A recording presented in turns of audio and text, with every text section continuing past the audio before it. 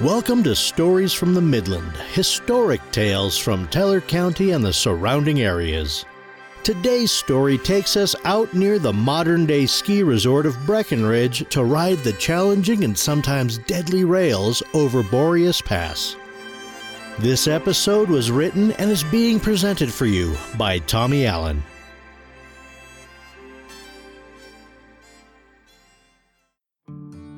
If you're driving to Breckenridge from Teller County, you'll eventually find yourself driving north on Colorado Highway 9 out of Hartselle. You'll pass through Fairplay and Alma and begin the long drive up to Hoosier Pass. While the drive up the pass is generally straight, the descent on the other side is very windy.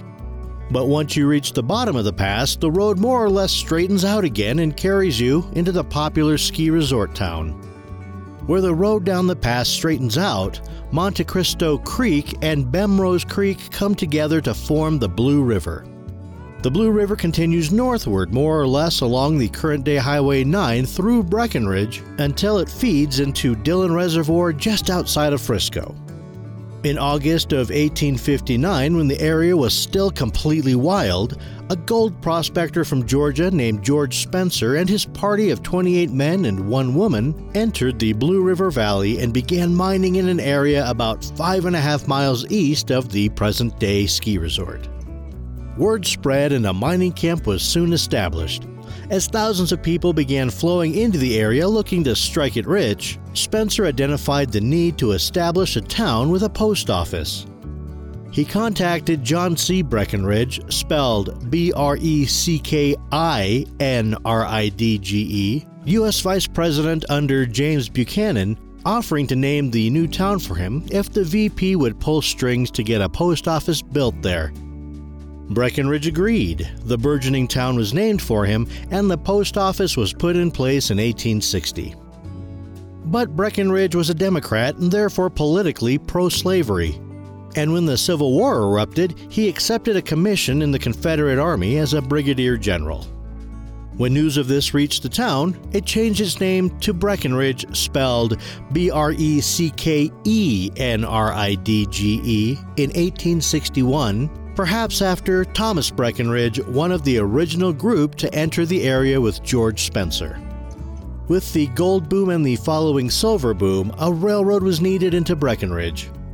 The Denver, South Park, and Pacific Railroad, which in 1899 would become the Colorado and Southern Railroad, was in competition with the Denver and Rio Grande to reach the mines at Leadville, and in the summer of 1882, the portion of the DSP&P's narrow-gauge Highline branch connected Breckenridge to Como, crossing over the Continental Divide by way of the 11,482-foot Boreas Pass.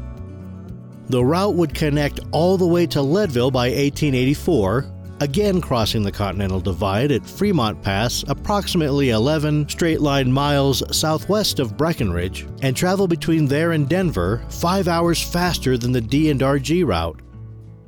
But crossing the Continental Divide created its own set of problems given the elevation, exposure to the elements, and the necessity for steep track inclines with a lot of sharp curves.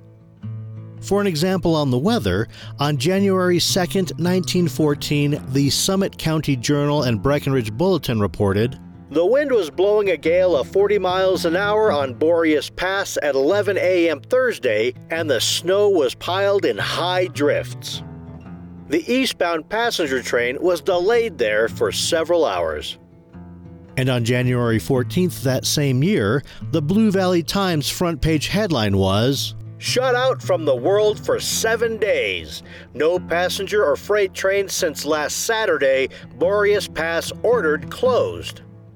And in its March 28, 1913 article, "High winds drift snow, traffic over Boreas Pass suspended for over 48 hours, the Summit County Journal and Breckenridge Bulletin stated, "Monday and Tuesday the trains were able to get through each way, though very much delayed. But Wednesday's storm was too much for the trains to handle. 2 engines were sent ahead of the westbound passenger train over Boreas Pass. These engines reached Breckenridge shortly after 5 o'clock in the afternoon. but the high wind drifted the snow back on the tracks, and the passenger train was stuck in shed number 4 and was unable to move forward or back until rescued by a force sent out from Como. In addition to the protracted weather delays, the route also had more than its fair share of wrecks. In 1899, the Rocky Mountain newspaper reported about a September 8th train wreck it claimed was one of the worst wrecks in the history of the South Park Railroad.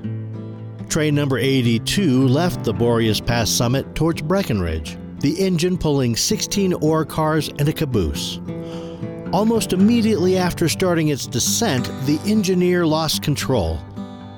The air brakes had no effect on slowing the train, and the engineer whistled for the crew to set all the handbrakes. But this also had no effect on slowing the train. The train continued to build speed until it shot off the tracks, followed by 13 of the 16 ore cars. Engineer Schwartz was pulled alive from under the remains of the engine, but fireman Sam Clayton was found dead with his skull crushed and his legs torn from his body. But while Bud Schwartz escaped this crash with only minor bruises and recovered, he would be killed under nearly identical circumstances on March 19, 1909, almost 10 years after his first wreck.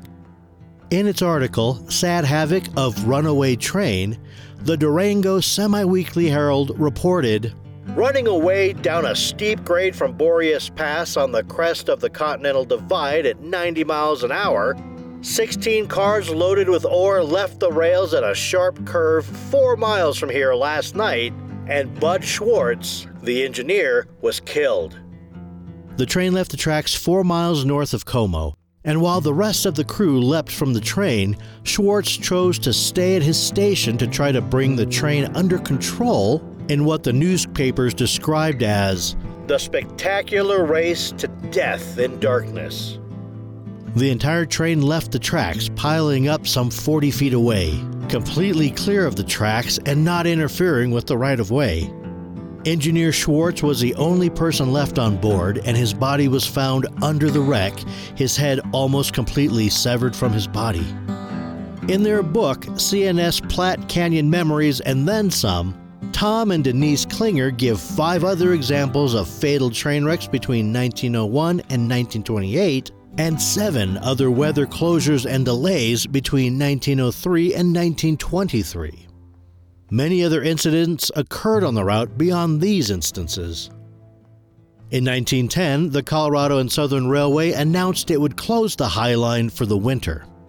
Summit County, not wanting to be cut off from the outside world, waged a legal battle against the C&S, and the State Railway Commission ordered the route kept open. Fights over winter closures would continue, with Summit County accusing the C&S of closing the High Line when it could have cleared the snow. But with all its troubles and challenges and a temporary abandonment in the 1920s, the High Line proved vital enough to stay in service for over 105 years, finally being permanently abandoned in 1986. Thank you for listening. This is Tommy Allen, and on behalf of Trevor Phipps, have a great day.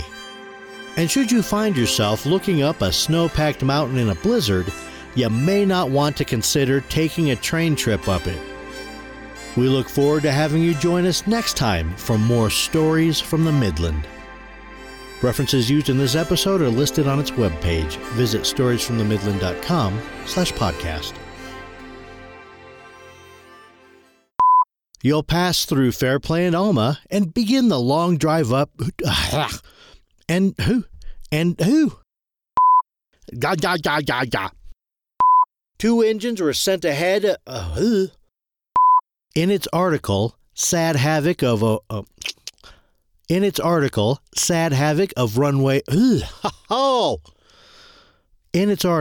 Sad Havoc of Runaway Train. In their book, CNS Platte Canyon. Gosh.